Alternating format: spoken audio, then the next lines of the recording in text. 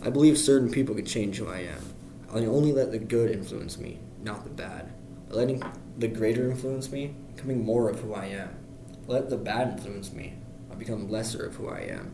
I don't allow the negative to change who I am. So I only let the good change me. I believe events in my life can change who I am. Something tragic happens in my life that will change who I am on the inside. Even if the event is good, bad, or even neutral, they can still change who I am.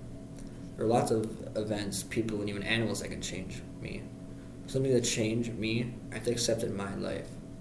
There are certain events that fate has picked out for me. I have to accept them, even if I don't want to.